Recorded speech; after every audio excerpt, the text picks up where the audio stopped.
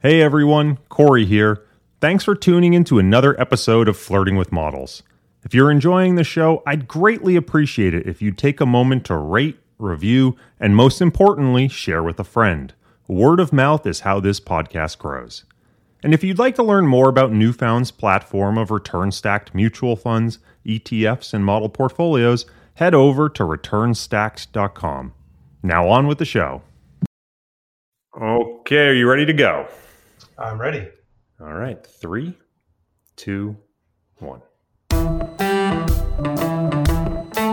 Hello and welcome, everyone. I'm Corey Hofstein, and this is Flirting with Models, the podcast that pulls back the curtain to discover the human factor behind the quantitative strategy. Corey Hofstein is the co-founder and chief investment officer of Newfound Research. Due to industry regulations, he will not discuss any of Newfound Research's funds on this podcast. All opinions expressed by podcast participants are solely their own opinion and do not reflect the opinion of Newfound Research. This podcast is for informational purposes only and should not be relied upon as a basis for investment decisions. Clients of Newfound Research may maintain positions in securities discussed in this podcast. For more information, visit thinknewfound.com. In this episode, I speak with Jeffrey Baird, managing partner at Merritt Point Partners. Merritt Point Partners seeks to build diversified portfolios of convexity exposure through the commodities market. With that in mind, we talk about what makes the commodities market unique, who the players are, and the types of trades that Jeff looks for. Stepping somewhat outside of the theme for this podcast, Jeff actually employs a heavily fundamentals-driven process. But what fundamental means in the commodity space is different than what it traditionally means in the equity space. So Jeff walks us through how this concept applies in markets such as gold and natural gas. With so many markets and corresponding derivatives to trade, the opportunity set seems overwhelming. And so does the risk of managing a portfolio. Jeff talks us through his framework for managing risk and the seemingly backwards idea that being profitable in a position can actually introduce more risk for portfolios that are seeking convexity. I hope you enjoy my conversation with Jeff Baird. Jeff, welcome to the podcast. Excited to have you here. Thanks, Corey. I want to start with your background. How did you come to get into trading the commodity space and implementing option-based convexity strategies? Well, I got in the commodity space in kind of an offhanded way. I grew up in Chicago and I'm fairly tall. I played basketball when I was younger. And in my high school days, I used to play at a local gym. There were a number of guys who played there who worked on the floor of the CBOT and the CME. And one afternoon, early before the summer started, one of the guys asked me, "Hey, what are you doing for the summer?" And, this was high school. I'm washing cars and mowing lawns and like reffing soccer games. That's about as extent of my summertime activities. And he said, "Hey, how'd you like to come and work for me on the floor?" And I said, "All right, I don't know what to do." He's like, "Don't worry, you don't have to do anything. You just need to be tall and stand next to me so that people can see me." So that didn't sound too hard. So I signed up and, one thing led to another. But that was my first experience. I spent a bunch of summers kind of in the rough and tumble old trading pits in Chicago and got really enthralled with it. Tried to develop some of my own trading strategies during college. A lot of it kind of computerized, more quant driven. I mean, this is in the late 1990s, so early to mid 1990s. I was fascinated with markets, and so even in college, when I studied mechanical engineering, as interesting a coursework as that was, I kind of knew by the end of it that trading was much more interesting, and ended up gravitating that way. And before we get into the nitty-gritty details of your strategy and dive in, can we maybe take a step back and give us a high-level overview, maybe sort of the high-level objective of what you're trying to achieve, sort of the outcome you're trying to hit, what sort of markets you trade, and what instruments you trade? Yeah, definitely. Highest level objective for me is I'm really striving to deliver consistent, uncorrelated returns. That's cut it down to one sentence. I'm really implementing that through trying to build diversified portfolios of convexity exposure, utilizing kind of all the available commodity markets that I have at my disposal. Risk taking for me is primarily done utilizing options, everything from plain vanilla calls and puts all the way to calendar spread options or crack or differential or basis options, and then into more exotic structures, variance swaps, barriers, digitals, that kind of stuff as well, when markets allow for that and when I can find those kinds of things. Why the commodities space? Well, it's the space certainly that I understand the best. That's where my background is, and that's why I've ended up here. But I think for the strategy that I'm really trying to pursue, to me, what makes commodities super interesting for an investor should be the ability to generate uncorrelated returns. You have a couple of dozen, if not more, different market structures, different groups of markets that are all not only uncorrelated with themselves, but uncorrelated a lot of the times with major asset classes, so equities and bonds and credit. It's a lot easier as a manager for me to try to deliver uncorrelated returns, I think, operating in an underlying landscape like that versus, a long-short equity manager. It's just hard. That's very difficult to try to deliver an uncorrelated return stream when your underlying assets that you're trading are all correlated. That's what offers it to me. I think the other big separator for commodities from other asset classes, I think, is around this notion that commodities are kind of instantaneously cash settled. They have a forcing function that mandates that prices converge to levels that the current market here and now is producing and consuming those assets at. So equities, I always think of equities more as a perpetual security. There's really no maturity date when you own an equity tranche in something. And as such, you're kind of relying on the market to come around to your point of view, if you will, or to identify the fundamentals that you as a manager might have identified. On the commodity space, there's usually a finite time horizon here. We're trading securities with an expiration date at which time they're going to be consumed by somebody somewhere, or they're going to be stored, or whatever there is going to happen to them. And I think that it allows for a type of fundamental analysis that can play out over a very known time horizon. If you're trading something with a 6-month maturity, you don't have to guess, is the market going to figure this out in 6 months or not? You're either going to be right or you're going to be wrong. And then sort of pairing that with the derivatives market gives you a really robust landscape of opportunities to try to not only diversify across the different markets, but you can diversify through time, you can diversify through some of these other instruments. And I think that is a fairly unique feature of the commodity space.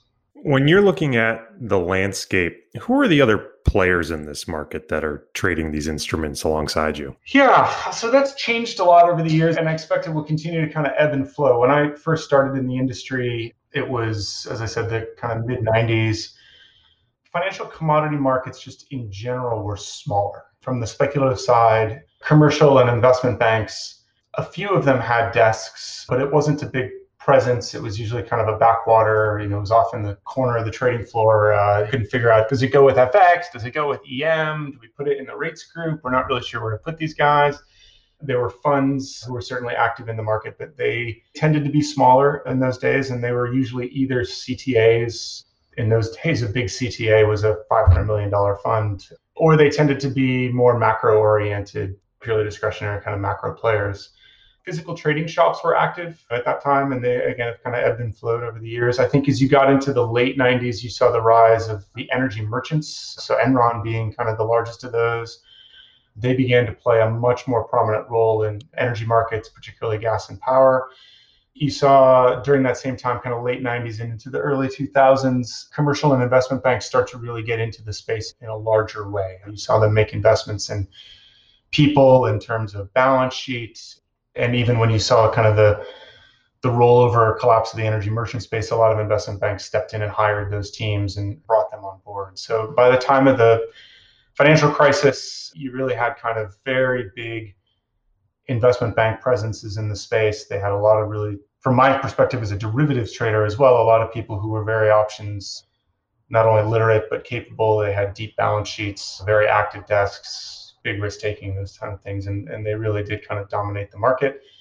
I think post the financial crisis, we've kind of seen a gradual unwinding of that, certainly from the banking side, as a combination of regulatory and just general, I suppose, commercial considerations have kind of taken over for them. So I think today they take a small fraction of the risk and kind of warehouse a small fraction of the types of risk that they did 10 or 15 years ago.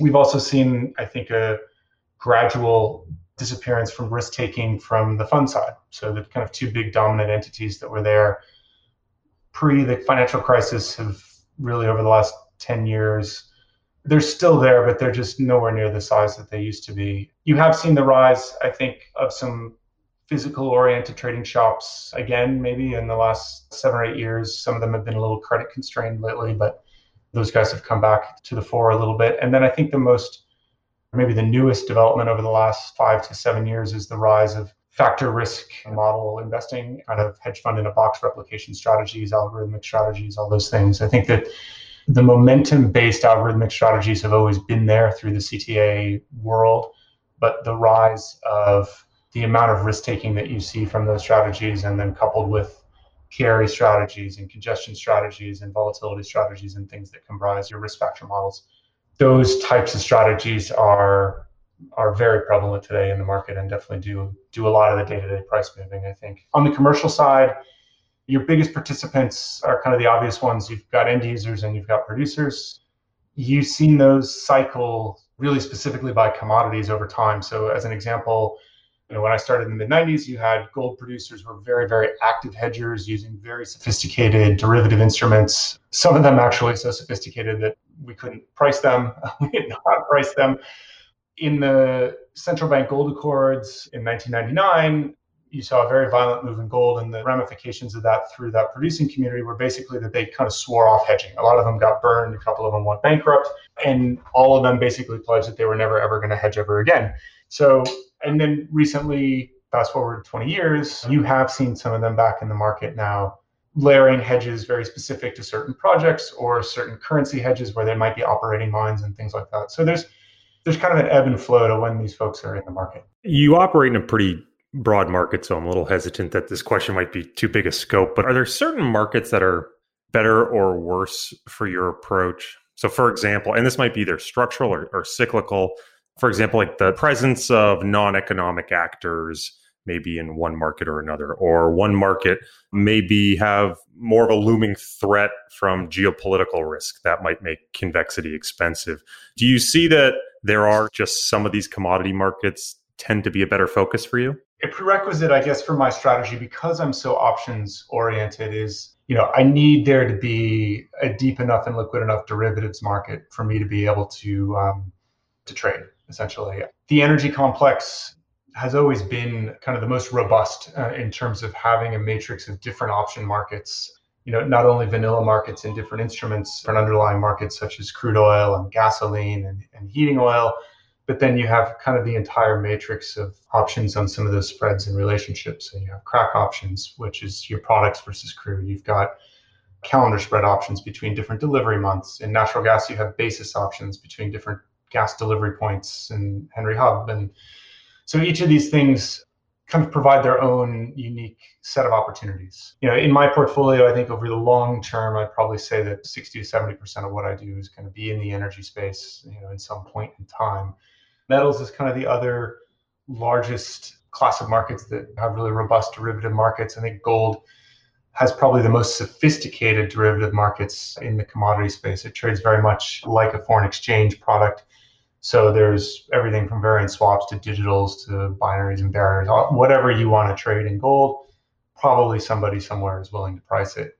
As you move away kind of into base metals, you move away from some of the more exotic side of that derivative, but you still have very deep, very liquid option markets. One of the other defining factors for me is kind of how far out the curve can you trade? How far out is there liquidity and opportunity? And again, energy space, you can trade things out 4 or 5 years pretty easily. Gold, you can trade out 10 years if you want to. As you get into some smaller markets like grains, they'll have deep option markets, but they're probably only out till the next season, the next crop cycle. So it's a little more limiting. You just have to be cognizant of what you're trading in which market. You kind of then touched on, I suppose, touching on those are the markets that kind of provide me enough of a landscape to trade in from a derivatives point of view. I think then there's also where can you find interesting opportunities from market participants that might be looking at options through a different framework than I am. So, for example, in the energy space, kind of coming back to that, there's storage operators who own storage assets, and they will look at calendar spread options as a way for them to generate a yield on those assets. They can sell options either on their capacity if it's not full, or maybe on the oil that's in the tank, if they're full.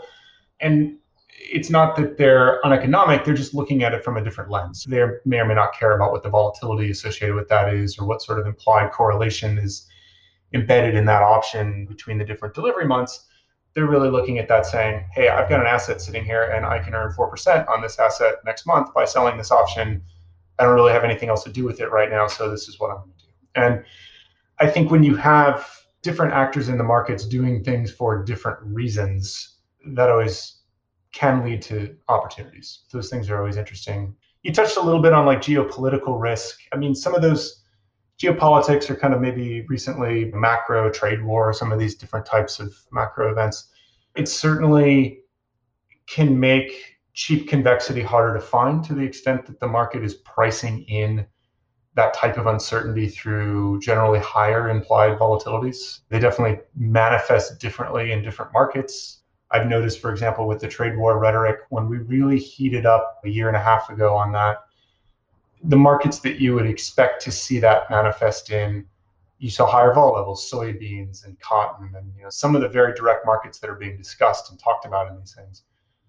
Over time, that kind of faded. Implied volatilities fell back a little bit. I think there was a little bit of fatigue in the marketplace in terms of just headline.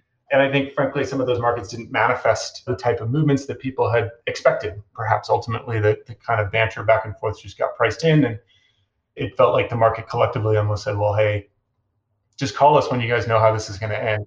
We're really interested, but we really can't watch every move here. So it's different. Obviously, oil, we've seen a lot of geopolitics, particularly in the latter half of last year and early part of this year, with the attacks in Saudi Arabia and the retaliatory attacks from the United States. That definitely, I saw that make it much harder to express some of my fundamental views on the oil market, because you did see implied volatilities trade up pretty significantly. You saw curve moves and things kind of pricing in this uncertainty. It made it harder to find opportunities to express highly leveraged kind of cheap convexity type of bets. So yes, it can definitely have an impact. Given the breadth of the markets you've already discussed and the breadth of the instruments as well, I'm a little hesitant to ask my next question, but I want to ask only because I want to try to make this a little bit more concrete, at least for myself. So I will ask it, is there a prototypical trade or something that sort of represents the type of prototypical trade that you would be looking for when you are trying to express this convexity in your portfolio? Yeah, that's a good question. And I think my short answer is no. Maybe my little bit. I think it's a really reasonable question. I do think there's certain styles of trading where you can kind of come back to certain trades when they present themselves from time to time. I think, it's not that I'll never do the same trade twice. Certainly we do see opportunities that'll kind of repeat sometimes, but there's not really one particular trade type that I've found I can come back to over and over again over the years. I think I'm just generally always searching for those opportunities to find really cheap convexity or really high leverage. And the simplest implementation of that sometimes is just when implied vols get really cheap. If an implied vol in a particular market is historically exceptionally cheap, and we can look at that market and say, look, there's no reason why something can't happen in this market over the next 6 months or a year, or however far forward we think we can access that convexity, we'll look for reasons to try to do that trade. It's kind of like, we put the onus on ourselves essentially to try to find a reason not to do it if we see really cheap vol. And if we can't find a reason not to do it, then we'll just do it. Rather than saying, I've got some strong fundamental view one way or the other here, it's more like, look, if I can buy really cheap vol, I probably want to do that more times than not. The thing that tends to make the most interesting opportunities, and the ones that tend to, I think, get sized the largest in our portfolio, is when you have a confluence of different factors that all kind of come together in a certain way. So even setting aside the fundamental analysis of the market for a second, just the various components that go into a given option price. You have not only an implied vol, but you'll have a skew or an entire kind of vol surface to look at, but you have the term structure of the underlying commodity itself, the price level of that commodity. Commodities, one of the other things that makes them attractive is they all have different term structures. They all have different forward curves. Those forward curves themselves tend to have volatility. So the shape of the curve can change a lot through time for a lot of the markets. And sometimes conditions that are rational or reasonable in one of those factors or individually in multiple factors. So let's say we have a vol curve that looks pretty rational and a forward curve that looks rational and price. When you add them all up, sometimes they can give you pretty interesting derivative pricing. So an example of that maybe is, in natural gas, about a year and a half ago, we had a situation where the natural gas curve was fairly backwardated. We had a vol surface and a curve that was fairly backwardated, that being nearby prices much more expensive than farther forward prices. And all those things kind of made sense. The term structure volatility in gas is typically backwardated. You have more volatility in your prompt contracts. The forward curve can kind of be either way. We've seen upward sloping or downward sloping. But when you looked at skews and how aggressive they were in the short end and not the long end, and then looked at where some strikes were priced, you could essentially own 2-year maturity options that would, in theory, decay positively over a 12-month period. So the market was basically saying, if the market's static and we just roll forward through time over the next year, these options that you're buying in with the maturity date in Cal 20, let's call it, or Cal 21, I guess at that time, by the time they become calendar year 20 options, we expect them to be more expensive, not less expensive than the ones that you're buying today. So that's a situation where you just have a series of factors that are working together to sometimes create these things that, like, hey, I can rent this option for a year. I don't really know what's going to happen, but I really have a very limited expectation of loss just sitting here holding this thing. And in commodities, something may happen. I want to emphasize that because I think if I'm following you correctly, that is a very different aspect of the commodity market than the equity market, which is, if I'm following you again, you can actually have positive carry and have long convexity at the same time, or positive expected carry from the roll down of the futures curve. I'd like to look for those opportunities. You don't see them every day, but you do see them. We have designed a number of filters over the year to kind of look for these things and where can you find them and look for some of these different relationships. And when we find them, we always go investigate very carefully to make sure, again, almost with a mindset of, I got to find a reason not to do this trade. If there's an option that I can own for some reasonable period of time in a market that has some continuity to it, there's not some reason to expect that the price 6 months from now and a year and a half from now are literally two different things and they're totally unrelated. Like, there's always, a market like gas has big seasonal swings and the fundamentals can certainly shift over any kind of 6 or 12-month period. But the whole curve still does move together a lot. And there's still a lot of correlation embedded in some of these things. And so finding those opportunities, we try very, very hard to find those things when we can own convexity and not only not pay a lot, but sometimes get paid a little bit to carry it. I want to focus a bit on this phrase, fundamental analysis. I don't think I've recorded enough episodes to have a cliche yet, but if there were a cliche, I feel like it would be a lot of my guests come on and they say, well, I read Ben Graham, I read security analysis, and then somehow I totally decided to go systematic. But my suspicion in here is that your intention of the phrase fundamental analysis is not the same way a lot of us would think of it in the equity space. So can you expand on sort of what you mean here by fundamental analysis in the commodity space? Yeah, sure. When I say fundamental analysis, it's really supply and demand analysis of the underlying commodity market itself. And because I'm not an equity expert, I don't really know how to relate this necessarily to equity fundamental research, if you will. But I think in spirit, it's similar to what a fundamental equity analyst would do. They're out trying to maybe anticipate and model cash flows and revenues and costs. And on our side, we're looking at what's consumption going to do. If I'm looking at the oil market, I want to try to understand, where is consumption growing? Where is it retreating? Production, what are the economics of well drilling right here? Who are the competitive producers? Who are the marginal producers? Who's motivated to be increasing CapEx and bringing production online? What's OPEC going to be doing? Different commodity markets have kind of, different degrees of complexity around that. Some commodities are very geared to global GDP growth. And when you're looking at demand, for example, in the oil space, you're going to have to rely a lot on assumptions about what that might look like. And you can get very detailed with that analysis. You can get into country by country or sector by sector growth and kind of where oil gets used and what those expectations might look like.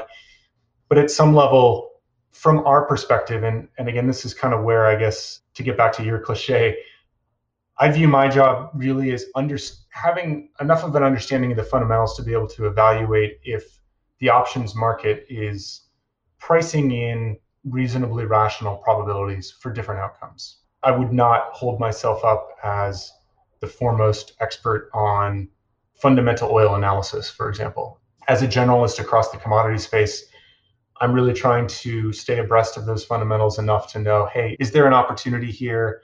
Is there an inflection point in the way that some of these trends are shifting in supply or in demand? Is there a new technology that's come in? Shale oil is a great example. Hey, there's a fundamentally different way that we can extract oil from the ground that has different economics, different cycles. The days of spend $5 billion drilling a deep sea semi-submersible platform and spending 25 years kind of watching the oil come out of there. Shale is very different. Shale is like a just-in-time inventory type of mindset, which is, hey, I've got an opportunity to deploy a rig right here. I can do that in 2 weeks, and 3 months later, I've got oil coming out of the ground, and I can hedge that. And it's a very different process. So when you're seeing things like that impact markets, I think the challenge from a discretionary manager side, at least from what I'm doing, is to say, okay, where is there an opportunity, and is there a shift in some of these fundamentals or an inflection point where we can really access options that give us very leveraged payout in the event that this becomes, whatever this inflection point is, becomes a much bigger deal, right? Or things shift or whatever happens there. Are there markets where fundamental analysis is either easier or just has a more natural path? Like, I would have to imagine fundamental analysis on something like gold is intrinsically different than natural gas, right? Yeah, totally. No, you're exactly right. And actually, you hit on probably two that I would use as examples. I think gold is a great one because understanding the supply side or production costs of the gold market, I don't think is going to get you very far towards being able to ascertain what might be happening to the gold price over any reasonable time horizon. Gold is just it's not priced that way. It's not consumed in the sense of most other commodities. Every ounce of gold that's ever been mined is in theory still above the ground unless someone buried it again in a treasure chest or something. And so the dynamics that drive that market are very, very different. It's a macro-driven market. People are using it for all kinds of different purposes. And yes, so from that vantage point, I think there's very little that a fundamental analysis of the supply side, or there is no end-use demand really other than jewelry. It's really about monetary demand and investor demand. That's a macro framework that you're going to have to use to really analyze that.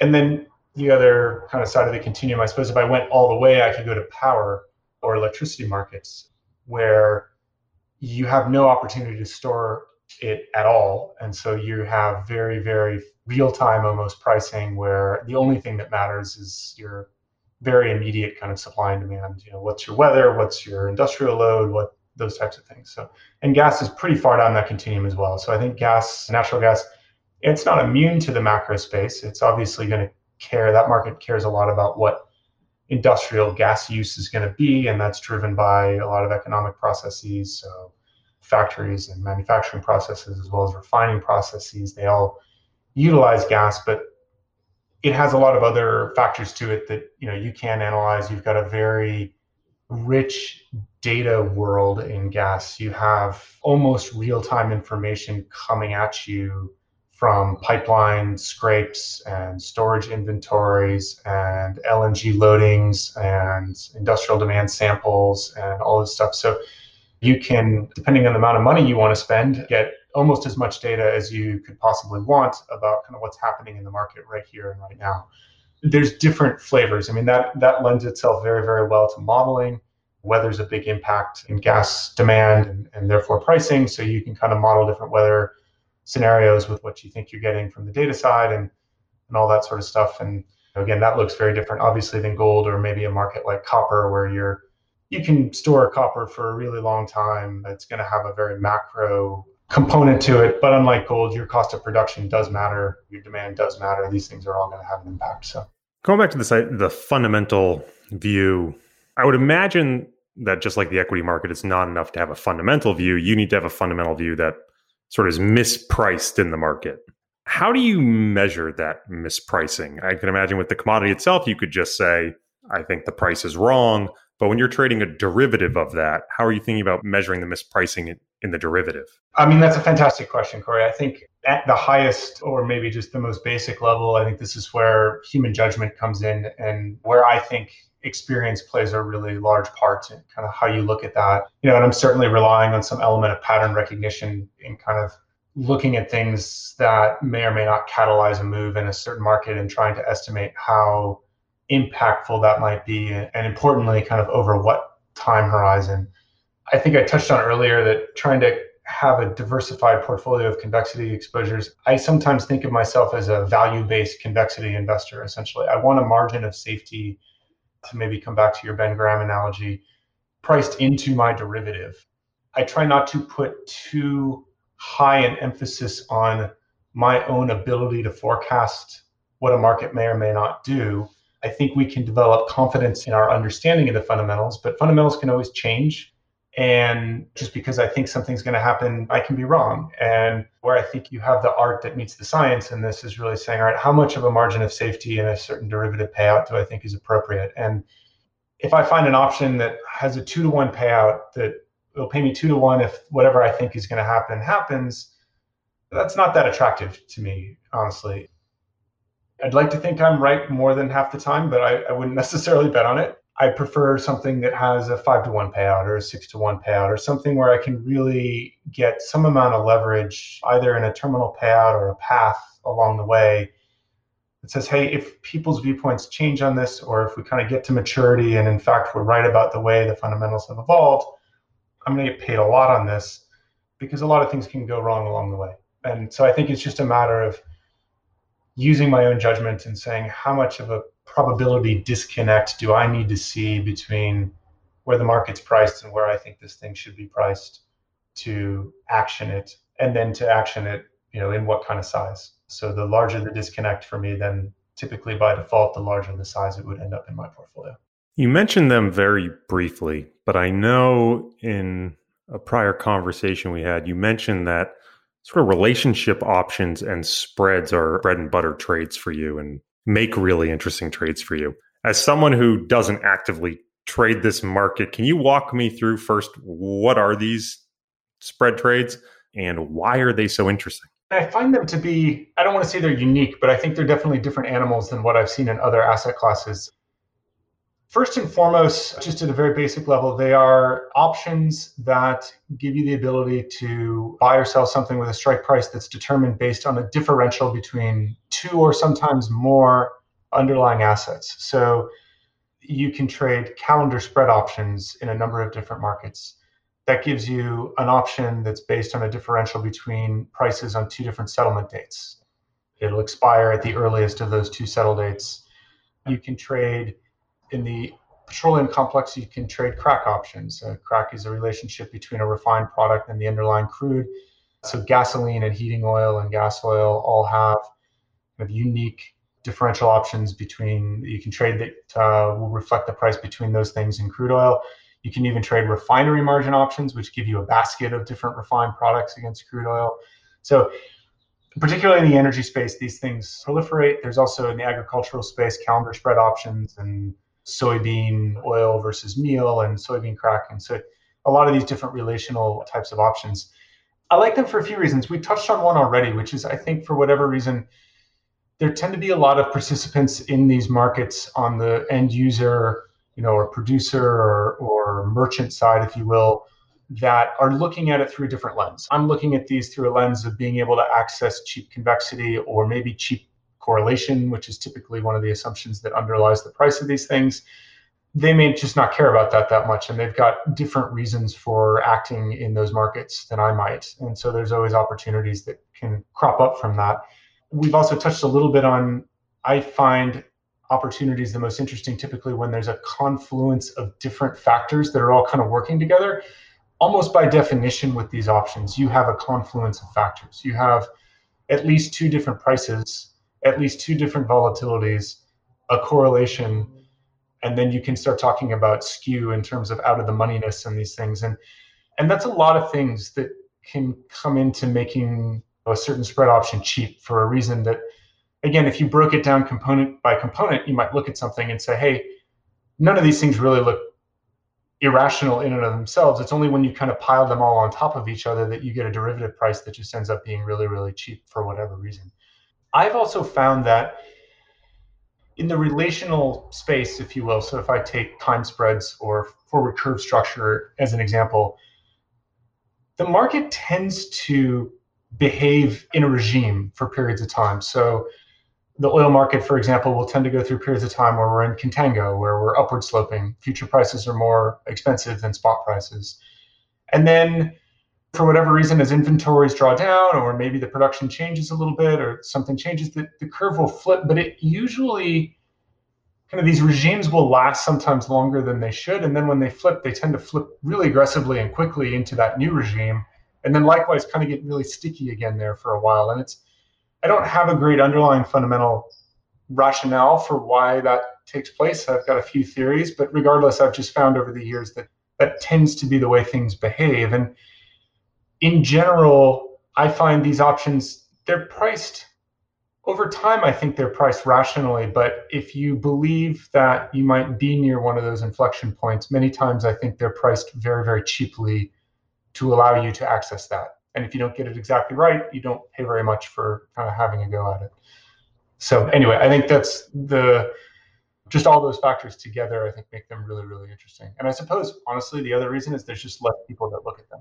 I think you need to be somewhat of a commodity specialist to be able to kind of understand what you're dealing with these things. And then you kind of have to understand options well enough to kind of unpack convexities and volatility relationships and that sort of stuff and correlations to kind of figure out what you're buying. And I think there's less people doing that. So less people doing that is generally good for me. Can I get you to expand at all on those dynamics you're talking about, the sort of stickiness of contango or backwardation and your theories for it? I guess in my head, I sort of visualize fundamentals sometimes as underlying sequences. Imagine kind of sine waves operating with different periodicity and maybe different frequencies and things. Inventories, global inventory balances, and kind of the current deficit or surplus that a market might be running tends to govern what those forward curve structures are going to look like. And a lot of times inventories operate with a significant lag to underlying changes in supply and demand fundamentals. So if we can, through our fundamental analysis, identify what we think might be an inflection point where you're going to see a shift in certain factors that are going to drive that market balance, it might take time for that to play out in terms of moving inventory levels to places where the curve needs to shift to incentivize people to do different things. So oil recently, we've seen a regime where we moved very quickly from what had been a fairly persistent backwardation into coming into the COVID epidemic here. We obviously, oil prices cratered and we moved very quickly into an enormous contango. The other, and I didn't really touch on this before, but the other really interesting thing about spread options, different markets have different capacities to hold inventories. So aluminum, maybe I'll use as an example of a market that really, you can stack aluminum outside your back door, and if you want to throw a tarp over it, that's nice, but like you can literally store as much as you want almost forever, and nothing's going to happen to it as long as no one steals it. Oil, maybe go to the other end of the continuum. Power, as I touched on before, no storage. We all wish there was, and maybe we need to figure that out, but right now there's not really any practical storage for electricity. That market, it has a forward curve, but it's almost kind of meaningless. You're just trading the real time kind of here and now. Most markets fall somewhere in between. If you look at oil, I think is a really good example. You have a large amount of global storage capacity, but certainly finite. And we found out just this past year what the market looks like when you're going to potentially breach that storage capacity. And the market has to very, very quickly incentivize people to turn off production. Obviously, we got incredibly volatile, incredibly unprecedented, I guess, price moves. We traded negative minus $37 and all this other stuff in oil that everyone's kind of heard about. Generally, things are not that extreme. However, different markets and different delivery points are all functioning with different constraints. And there are times when the market sort of gets to the limits of what is possible to store or runs out. And maybe we're not going to run out globally, but there have been times where Cushing balances when the delivery point in Oklahoma get really, really low, and backwardations can get really, really extreme. And the flip side is true. So not only you have these regime shifts, but then sometimes you have these incredibly volatile moves when you trade through or forcing people to kind of not breach your capacity or not draw down inventories to the point where you run empty. And so that's another kind of manifestation, if you will, of that. Being able to access some cheap convexity gives you almost that extra kicker sometimes that, hey, not only are you shifting regime, but like, oh my gosh, really quickly here, we're going to have a situation where we need to incentivize people to not send us any more oil. And in order to do that, we've got to have an exceptionally extreme move in the curve to make that happen. Has the reality of seeing something like oil go negative change anything fundamental about how you think about convexity in those markets? I mean, beyond just you got to change your options pricing formula all of a sudden. Does it change anything fundamental for you? We've seen the negative price before in different commodities. So in natural gas in particular, we've had experience with this before. Again, I think for people who had been in the commodity markets for a long time, looking at what was unfolding in the oil market, I don't think too many of us, and I will not put myself, I did not think we would see minus $37 a barrel. That was not on my radar screen. But the potential for a negative price was. And I think that that's just how extreme our fundamental situation got so quickly that the market just was not going to be able to adapt and adjust quickly enough to it. I think that that's exceptionally unusual, and I do not expect to see that on a regular basis. There are markets like natural gas where it can happen much more regularly. And just given our kind of fundamental landscape right now, it's not inconceivable that that could happen again. Certainly, certain basis points are routinely in a negative price situation in natural gas. I don't know if it changes my wholesale view on convexity.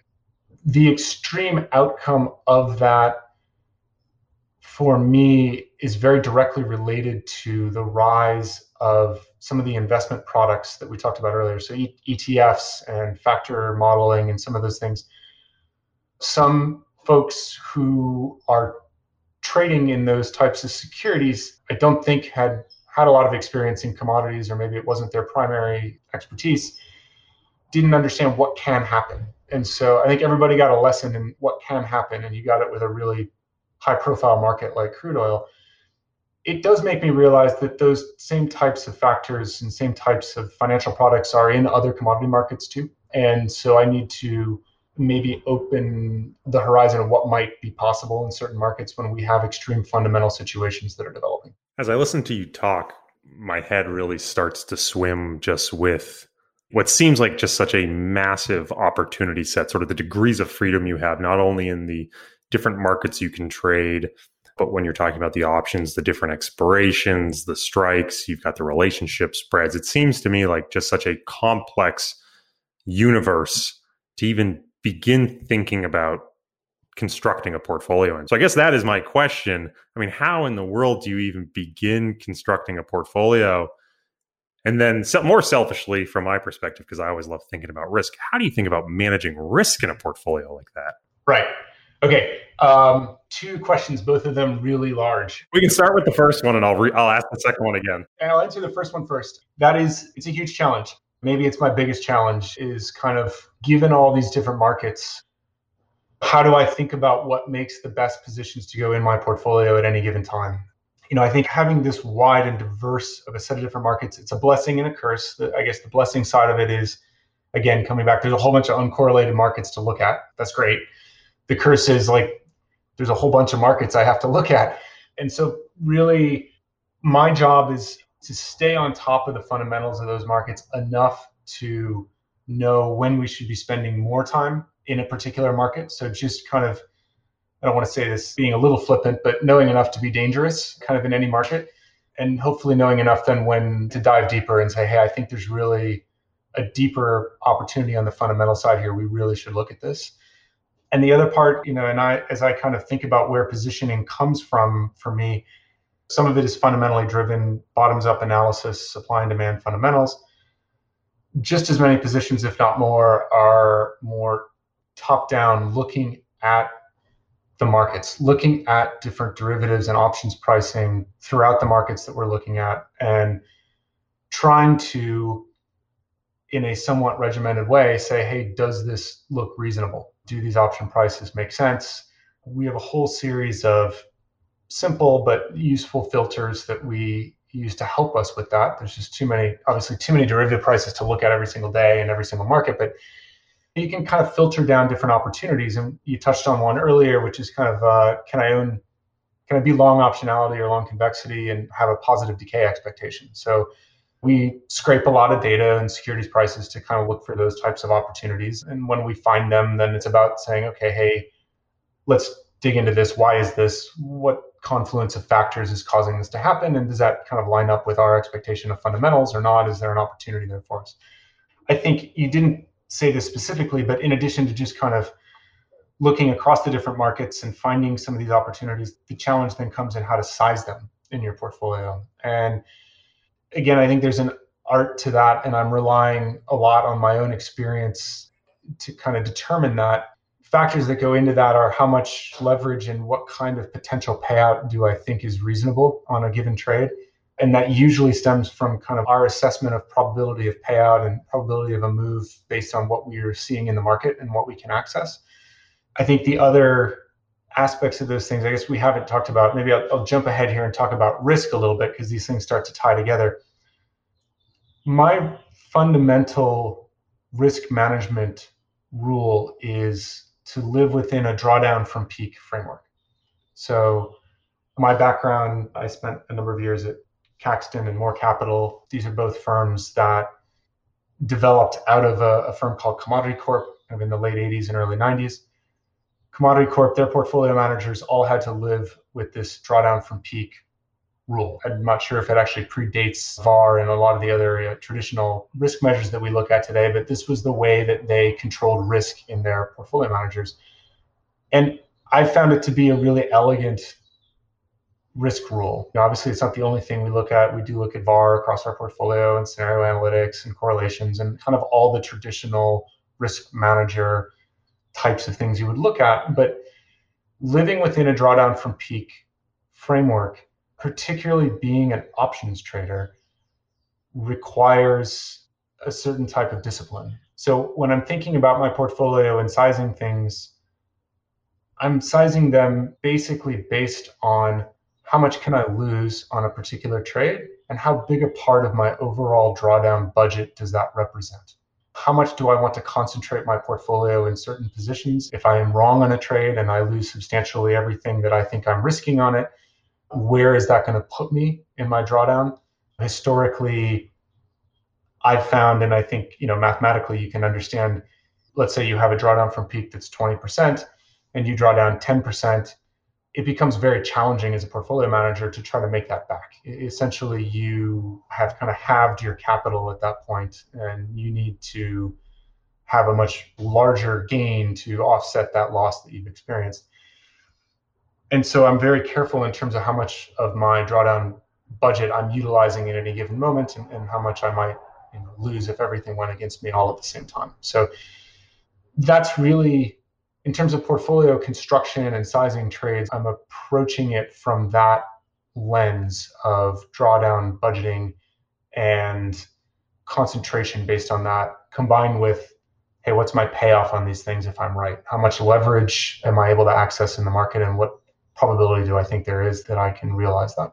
So speaking of the risk management side, totally take it to an unprofessional question maybe, but my very naive perception of this space is that everyone always blows up trading natural gas. As a commodity guy, why does natural gas seem like it's the widowmaker?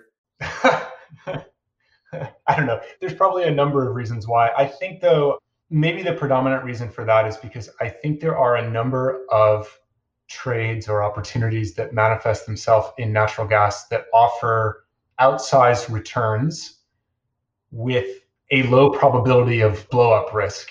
But when things blow up in gas, they usually blow up really big. And I can think of a couple examples. I mean, the one that everybody in the news media is fascinated with is always the March-April spread. March-April is kind of a shorthand way of saying your seasonal spread between winter and the following summer. So in gas, You have a market where you're seasonally injecting gas into storage every summer because we use more than we produce in the winter. So we need inventories to build to give us a big enough cushion that it will see us through the winter so we don't run out of gas. March is traditionally the last month of the winter season. So it's that March-April spread is always kind of your risk of running out of gas before the winter's over. And the market will routinely price that at a fairly hefty premium before you come into the winter because it's very weather dependent. There's a lot of unknowns. You just don't know what this is going to look like. But almost always that spread is going to go out in contango. So it'll usually be priced at a pretty big backwardation heading into the winter. And with reasonable certainty, you kind of know it's going to be a contango by the time you settle, but the path can be incredibly volatile. And every once in a while, we have a really cold winter or we have a confluence of events where we have a real risk of running out and that spread can explode. So it's kind of the proverbial picking up pennies in front of the steamroller. Like most of the time you're going to do fine on that. Every once in a while, you're going to lose a whole lot. And you got to, I don't think people are always thinking through all of the ramifications of what happened if this is the time that it blows up when I happen to be doing this trade. So I do want to go back to your peak to trough drawdown and budgeting. I know I put us on a tangent there, but it is a really fascinating way of thinking about risk. I can imagine that you could take an extremely draconian approach and just assume that correlations everywhere are one, right? You can price every trade as if all the correlations are going to one.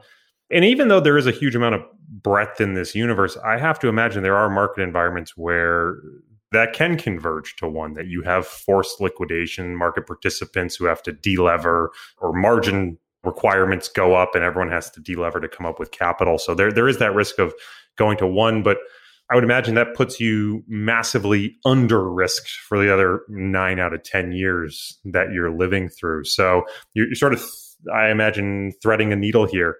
How do you think about finding that right balance of thinking about sort of the risk of correlation spiking versus being able to create sufficient returns during normal market environments? Yeah, good question again. I think for me, there's a whole number of different factors that I'll look at. One of the biggest ones is market positioning. And I think you kind of touched on those environments where correlations kind of get driven to one across the board. And really for me, what that means is you just have a common investor universe and whatever trades they're in are going to witness them getting out of. And we do a lot of work.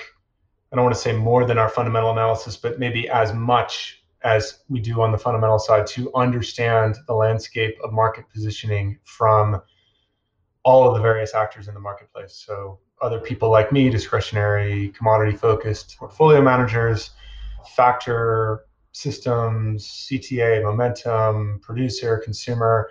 We really try to go through and model that as best we can.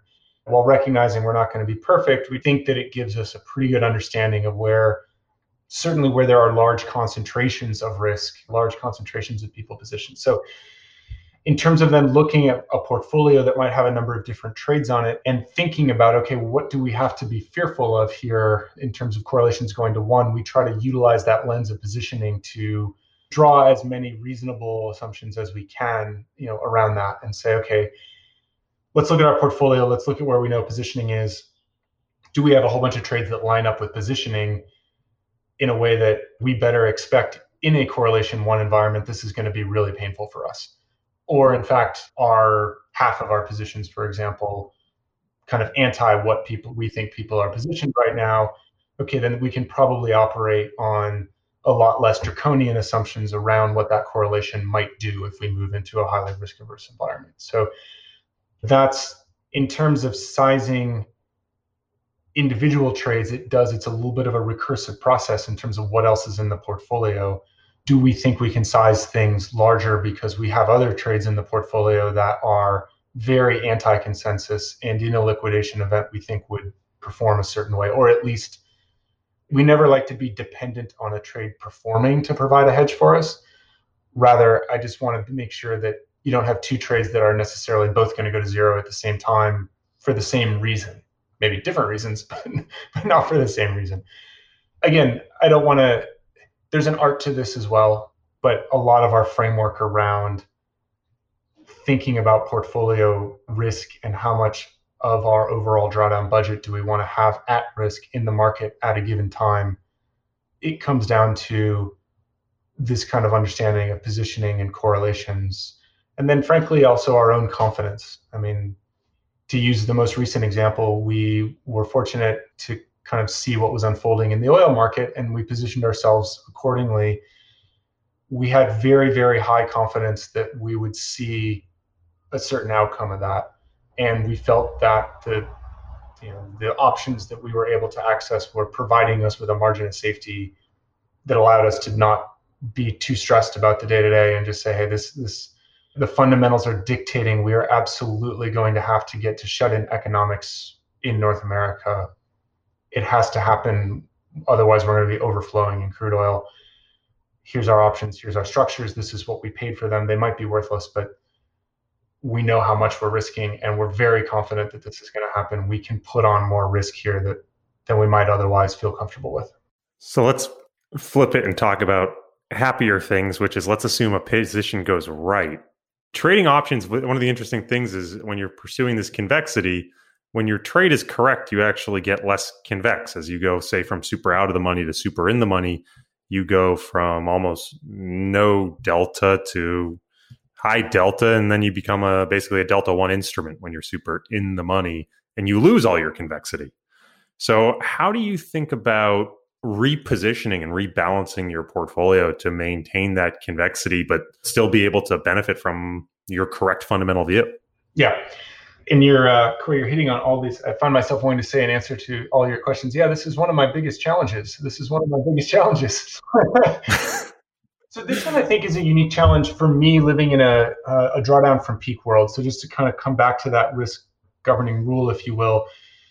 Yeah, as what I need to be careful of is options that are low delta or highly leveraged suddenly turning into options that are much higher delta, and then reverting back to being a low delta option again. Because in a drawdown from peak, that's still a drawdown. And that can be somewhat debilitating to the amount of risk that I can take in my portfolio then. So I tend to be fairly aggressive in restructuring options as they move into the money. Sometimes I'm fortunate and things move very, very quickly, and I can realize a very high percentage of what I think the leverage payout is on an option. But part of the reason I operate with such a margin of safety in terms of the types of risk reward that I'm looking at is I know that if markets evolve in a slower fashion and over time my 5-to-1 payout becomes 2-to-1, I'm probably going to restructure that payout into something that looks different. Either the market is playing out and I'm taking risk off, so I'm de-risking the trade, or I'm restructuring into something that kind of reconvexifies my portfolio in some way. And that's hard, and it requires a lot of discipline. I mean, emotionally, that's one of the harder things I think for me to deal with, is just having that kind of trying to have an unemotional discipline about doing that. And sometimes that cuts down on some of the payouts. Definitely. There's times where I wish I just would have let it all ride to expiry. But over time, I think it's a necessity that you have to do that in order to avoid those kind of debilitating drawdowns when they occur. Last question of the podcast for you. In these somewhat trying times, I'm trying to get people to be hopeful looking forward. So the last question is, what are you most excited about looking forward? So these are trying times, and I'm obviously don't want to be kind of, seem to be kind of dancing on graves and that kind of thing. For us, this is a very robust market environment. There's a lot of opportunities. And if anything, I would say the more challenging times were kind of the years running up to this in a certain way. There's a lot going on in the world, and there's a lot of stuff that's unprecedented going on in the world. And I think for me, from a market framework and where can our strategy find opportunities, that's the most interesting thing. I mean, I think human beings, although we're becoming a little bit of a rare breed in the markets, when you have things that genuinely have never happened before and imply all kinds of kind of knock-on ramifications and things, that's where human judgment comes in. And you can begin to try to understand what are some high confidence events that are going to have to occur based on what's going on. So I find it exciting from a market landscape point of view for us. I think the other kind of backdrop in the commodity world is you are seeing the impact now of some of the technological changes that have been kind of boiling in the background. So We touched a little bit on shale oil technology, shale production, kind of revolutionizing how the oil market, not only the price of crude oil, but just the way the market cycles work and the way the investment cycles and things work. It's a much faster twitch kind of market now. But other things like battery electric vehicle technology, obviously has big impacts, not only on energy utilization, but also metals supply chains. So some of the big battery metals like nickel and cobalt and things that's a really meaningful change to those markets. And those are still longer lead time, higher CapEx types of marketplaces. So we'll see, can we see that supply need be met over time in a timely enough fashion or not? And just kind of looking at a lot of those technological changes across different markets and adding to the landscape of things that haven't happened before that we can kind of look at and evaluate, hopefully through our lens of how do we get access to that in a highly leveraged way. Well, Jeff, I can't thank you enough for joining me. I know I learned a ton and it was a fantastic conversation. Thank you very much, Corey. I appreciate you having me.